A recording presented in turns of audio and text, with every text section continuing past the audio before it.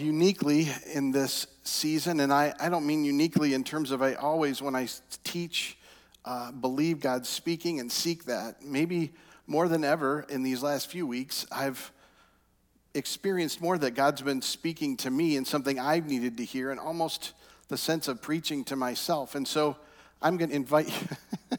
I'm sorry, it's so funny. Siri never talks, but somehow she heard something that she wanted to say to me. I want to invite you into maybe my own process right now.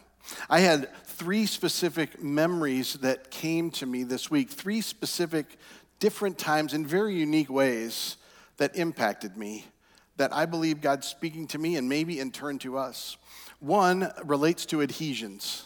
That's the first one, and I'll come back to it. The second, oddly, relates to the book of Numbers, which, in case you don't know, if you haven't been around the Bible, is not the most interesting book you could choose to read from. It happened to be where my reading was. And the third relates to milk and honey. So this is what it was: adhesions, Numbers, and milk and honey. Now I want to begin with adhesions. What happened related to this is a memory came back. I have prayed over lots of people and prayed for lots of things in the course of my pastoral life and simply as a follower of Jesus. In fact, I was thinking of the different things we ask for and pray for. You might even, in your chats right now, write down interesting things you've asked for over the course of your life or prayed for. I mean, I'll give you a few. I asked for Jim West costumes because Wild West was my favorite show. Don't ask me why. I was convinced if I prayed hard enough that God would put one on the lower bed of my trundle bed. I even kept it out in case it showed up. I mean, I prayed for all sorts of things that I've wanted or longed for, and I prayed for unique things. I mean, I've prayed for people with hemorrhoids. Tell me the last time you prayed for someone's hemorrhoids. That is a weird thing to pray for, but it's important.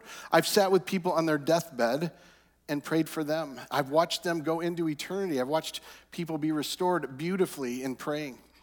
And this experience, as it relates to adhesions, wasn't even so much about what I was praying for, though it was significant. It was something that just hit me in what was going on that I've always remembered and always felt like God was teaching me something in it. What specifically happened in this circumstance was that I was praying for one of our staff spouses at a previous church I was working at, and she was about to go into surgery to repair some rotator cuff issues. She had had surgery before, but had developed adhesions specifically that were problematic. Now, I called a friend of mine, Dan, who's an orthopedic surgeon this week, because I realized I don't really even understand adhesions. I don't really know what they are, and he spoke to me about the reality that they're really the wonder of tissue coming back together with organs and healing up. Adhesions are what put it back together.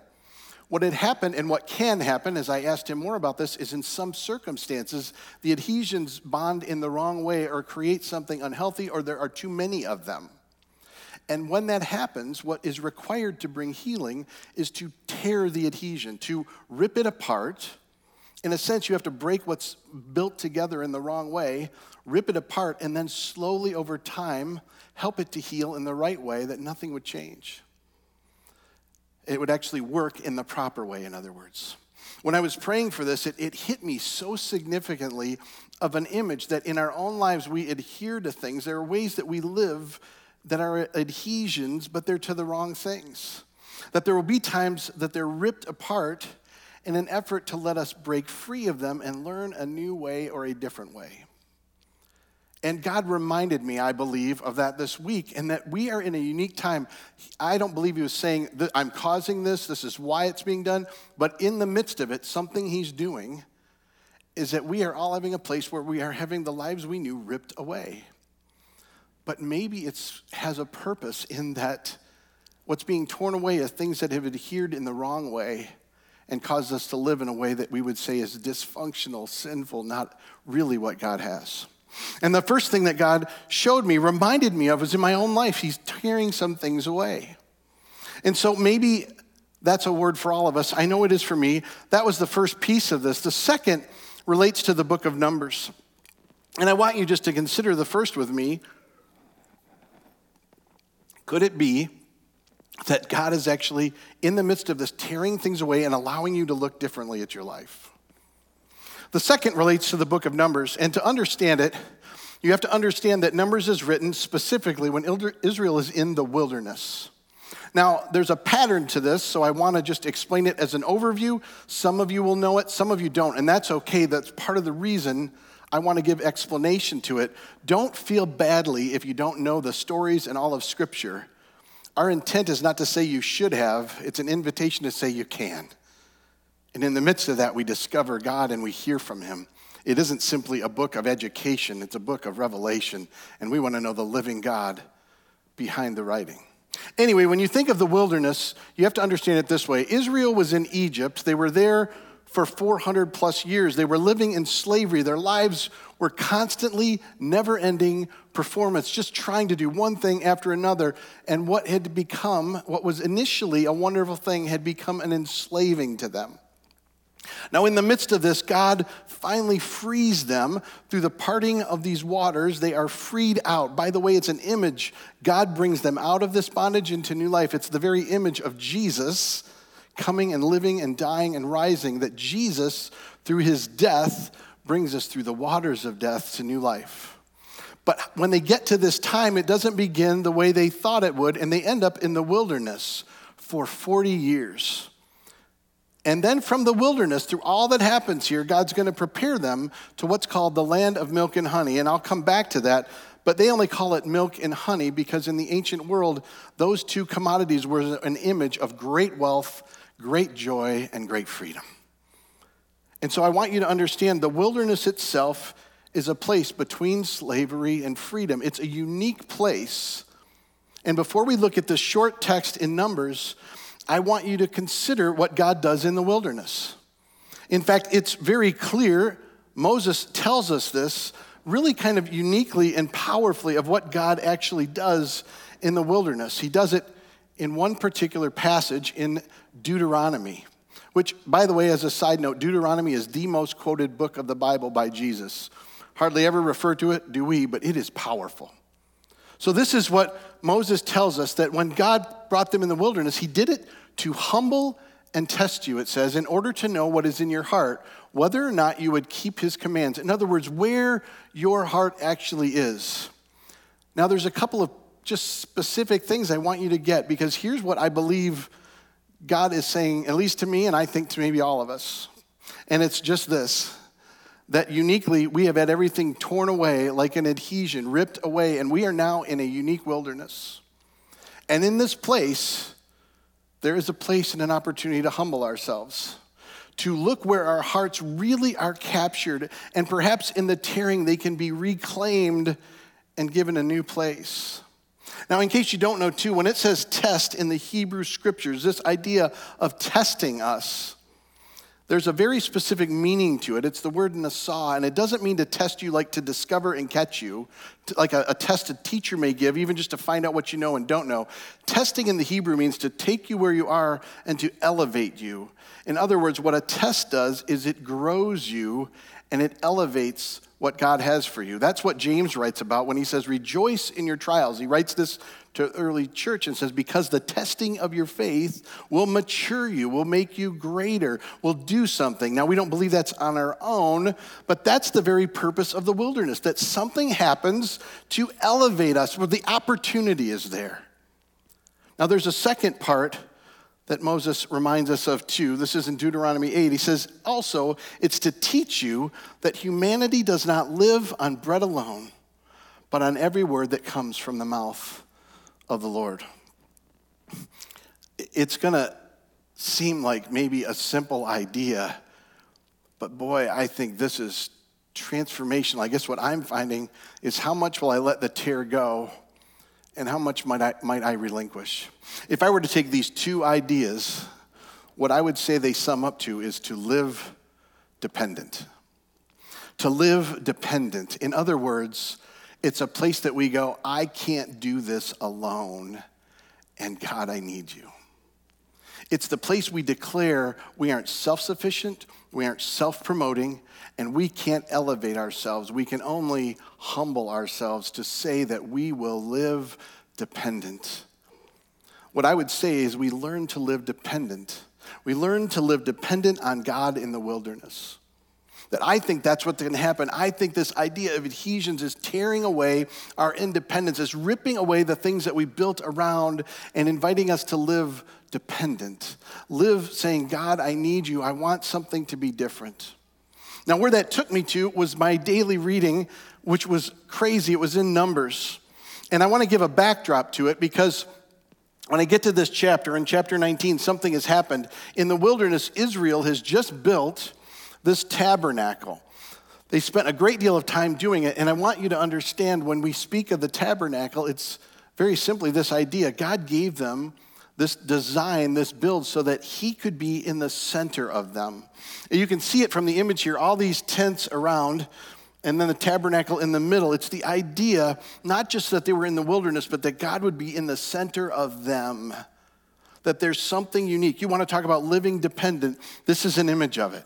It's an image of that they were to build a place for God's presence to dwell, and when he dwelt there, he would be in the middle of all of them. And by the way, one of the pictures of this I don't want us to miss is just the unique picture that it's in the middle of them, not each one alone.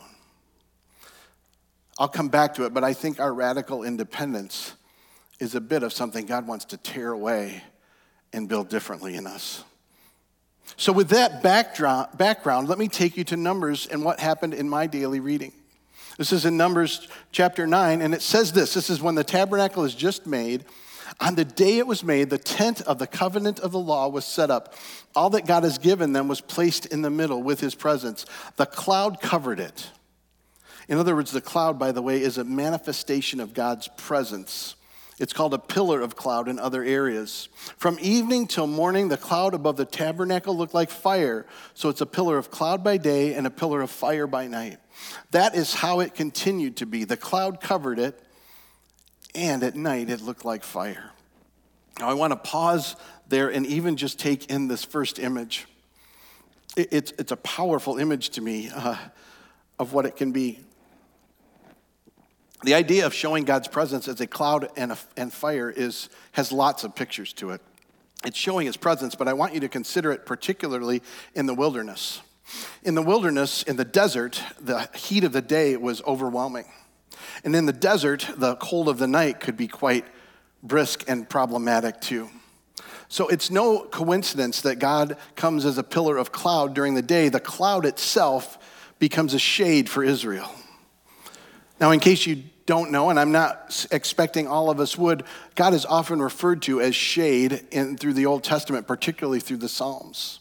And it's very particular too that their enemies are like the sun scorching them, and God will be their shade. He will be the covering that gives them peace in the midst of the battle.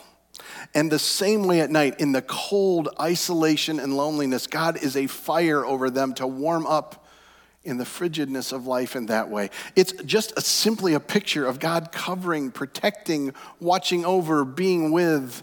It's a great picture for us of ripping the adhesions of our independence and going, what would it look like for you and me to live in this dependent place where God himself becomes our covering in the heat of burden. God himself becomes the warmth in the isolation and loneliness we face, though it means much more than that. It continues in this passage to speak of how God does some really wonderful things, that he rests on them and he moves away. And when he steps away, they're to follow, and when he rests, they're to stay.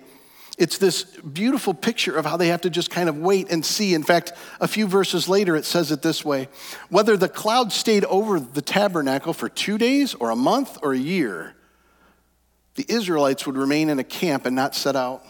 But when it lifted, they would set out.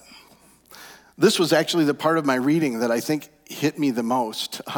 It was amazing to read and go, I'm reading Numbers right now. It's my daily reading. It really doesn't seem that significant, but it grabbed me partly because of just the statements. In fact, earlier in this passage, it says simply that sometimes the cloud would come over, it would be fire at night, and literally by morning they would have to leave. So it was just an overnight, like stopping at a hotel on a journey somewhere.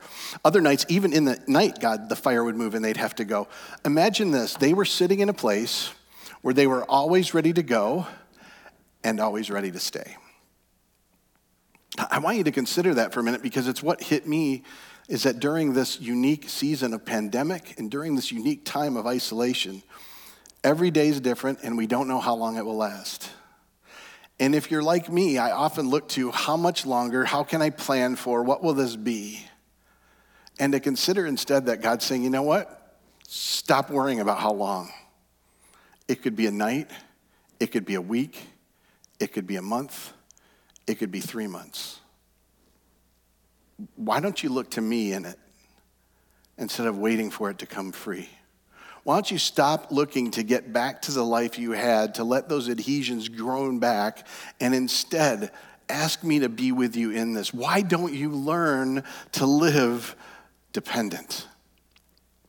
I don't think Israel ever realized it, but the gift of 40 years, I think, was an incredible gift. It was decades of learning to live dependently, trusting that it would get ingrained in them, that maybe they would begin, even when they had freedom, to stay in that place. In a sense, to live like they're still in the wilderness, to live dependent on God in all circumstances. I want to invite you, and you can do it on the chat even if you want to. You can list things that it'll be a little safer to list things we all are building on, things that you think maybe God wants to tear out of us right now, to take those things we bonded to and rip the adhesions out and give us a new life. Just even consider what they might be, and go ahead and put them on the chats in the places you are, whether watching online or on Facebook, whether you're watching it this morning when we're all together, or sometime watching it later, and just in the format you are, even maybe make notes. Let me invite you to take it a step further and consider in your own life, what are the things you've been resting on that aren't putting the tabernacle of your life in the center, the tabernacle of who God is in the center, and putting us around him, not just you and him. What might those things be? I know for me, I've realized I rest on some of the comfort and the things that I can count on, even from a sake of economic stability, that I can count on for the sake of freedoms in the way I live my life, that I can count on for things I've built alongside of saying it's part of being a Christian, but it's really just part of building my life comfortably. I wonder what it is that's keeping us from learning to live dependent on God. And could it be a gift right now that God's saying, I want you to learn to live dependent on me in this wilderness? I think God's saying something, not just to meet it to us. And then let me take you to this last piece, because it relates to coming out of it into the land of milk and honey. In this same chapter in Deuteronomy that I shared an excerpt from earlier, where it speaks of what God wants to do in the wilderness, it continues in chapter 8, and he makes this really simple statement. I don't have it on the screen, but I want to read it to you. He says, when you get there, when you get to this land of milk and honey, when you live in a place of freedom and all that you want, even excess and wonder and the life you thought you wanted and could have, I want to tell you, when you do this and when you're satisfied, it says, praise the Lord your God for the good land, and it finishes with, he has given you. In other words, what he's saying is, when you have much, remember the source of that much is him. And it's not you alone, it's you together. And what goes on from here, and I believe this is the challenge that I experienced and I want to give to us, and it takes us to this third part. I'll explain it in a minute. But what I think God showed me and even said to me about it is what he cautions in this time. This is what he says will happen if you don't live in this place of gratitude. Then your heart will become proud, he says, and you will forget the Lord your God, who brought you out of Egypt, out of the land of slavery.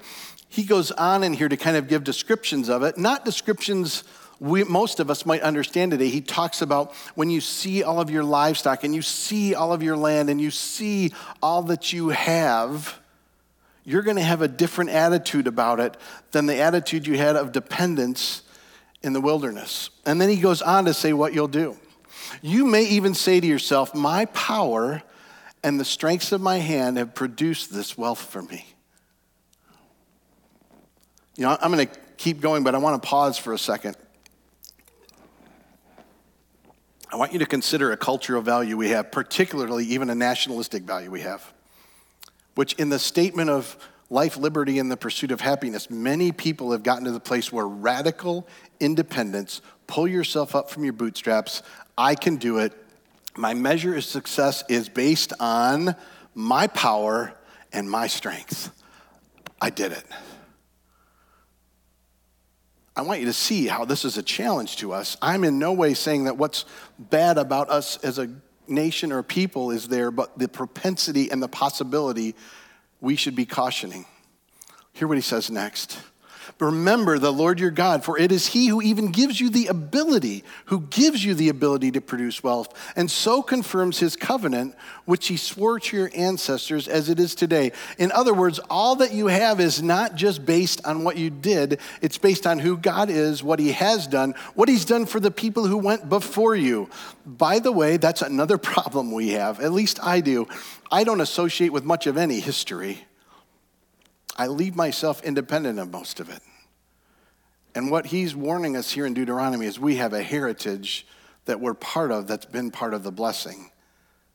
And are we missing it? And then he gives this final, what I would say is caution and admonition. If you do forget the Lord your God, and you follow other gods and worship and bow down to them, and make no mistake, this doesn't mean you simply build an idol. All you have to ask yourself is, what are the things I'm building my life around? What's at the center? Is it really the tabernacle of God, or is it the tabernacle of fill in whatever you've had torn away that you're going, I need this back? That'll tell you what it is. And I testify against you today that you will surely be destroyed. In other words, it won't keep working. And I want to take you to what was the third revelation for me this week, and I believe it's of God. You can certainly argue with me about it, but I just can't get away from this. This is what I believe he showed me, that when we live in the land of milk and honey and forget him and attribute it to ourselves, the land of milk and honey becomes Egypt. In other words, we become enslaved to trying to keep win and succeed and get better and have our own way. And though it feels like a place or appears like milk and honey, it becomes our own enslavement, our own Egypt. I've had to ask myself this question this week is, where am I living? Where have I been living like I've been in Egypt, thinking it was milk and honey? Where have I built my own community around other things than having Jesus at the center? Where have I stopped or not even understood to live dependent on God? It was revelatory for me to consider. And it made the picture of adhesion so much more to think, boy, we're having this stuff ripped away, and I think it's got a purpose. I think God is doing something wonderful in it to say, would you stop thinking you're in the land of milk and honey and realize what matters is living as if you're in the wilderness, always dependent on me.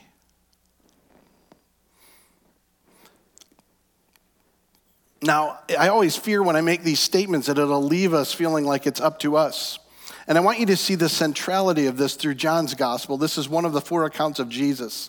And he says this about Jesus. The word became flesh, meaning this written word became the living word. God didn't just say who he was, he showed who he is when Jesus came and made his dwelling among us. We have seen his glory, the glory of the one and only Son who came from the Father, full of grace and truth.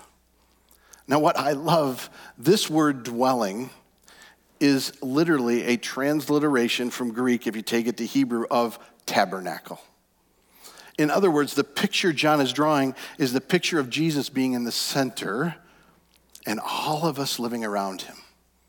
He's at the center. Now, there are 2 pictures I want you to get of this. One is we need him.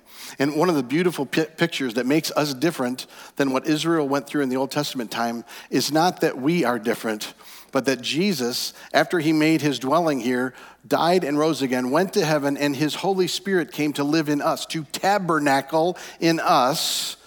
And as he tabernacles in us, we now are the place he dwells. in a sense that he's built a way for us to actually live it, not just said figure it out.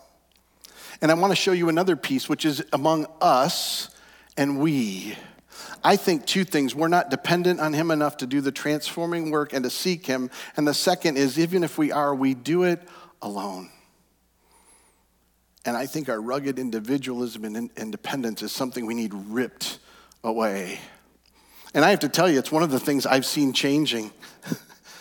I have never seen a time when people have more been reaching out for each other, because as it's ripped away, we realize I can't do this alone. I need connection, community, interaction. I think there's a gift for us in the midst of this mess. I think it's this, that you're to carry your independence on Jesus from the wilderness. I don't believe in any way we will stay in the wilderness for a long time even. I don't know how long. But it's not indefinite at all. But the deal is we will live in it, and we're to carry it even when we come out, and we're to carry it together.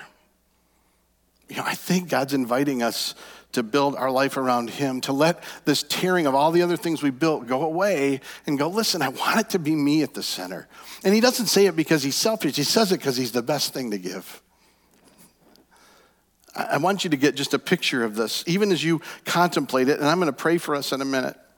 But I want you to get just a picture of what this means as you're asking questions like this. Am I building my life around him? Am I willing to even declare my dependence on him?